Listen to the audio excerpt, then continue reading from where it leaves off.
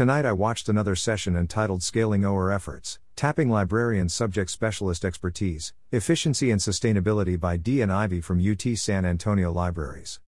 UTSA is a Hispanic thriving institution and has over 34,000 students. The institution has 165 degree programs and a breakdown of about 50-50 by gender. They primarily serve undergraduates, with a large number of first-generation students. Ivy explained that their model for student success puts students first, and the libraries have worked to support students through workshops and events. UTSA's Adopt a Free Textbook Grant program has helped students save thousands. They now have access to Pressbooks, and this year launched the platform on the campus. It seems the campus is very supportive of OER, with about 1.5 staff working on OER.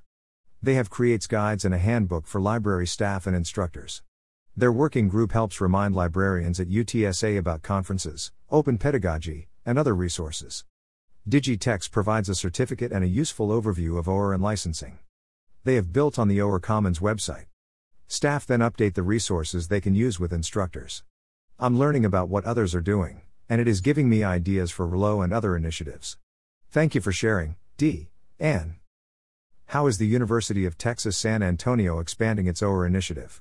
Photo by Pixabay on Pexels.com.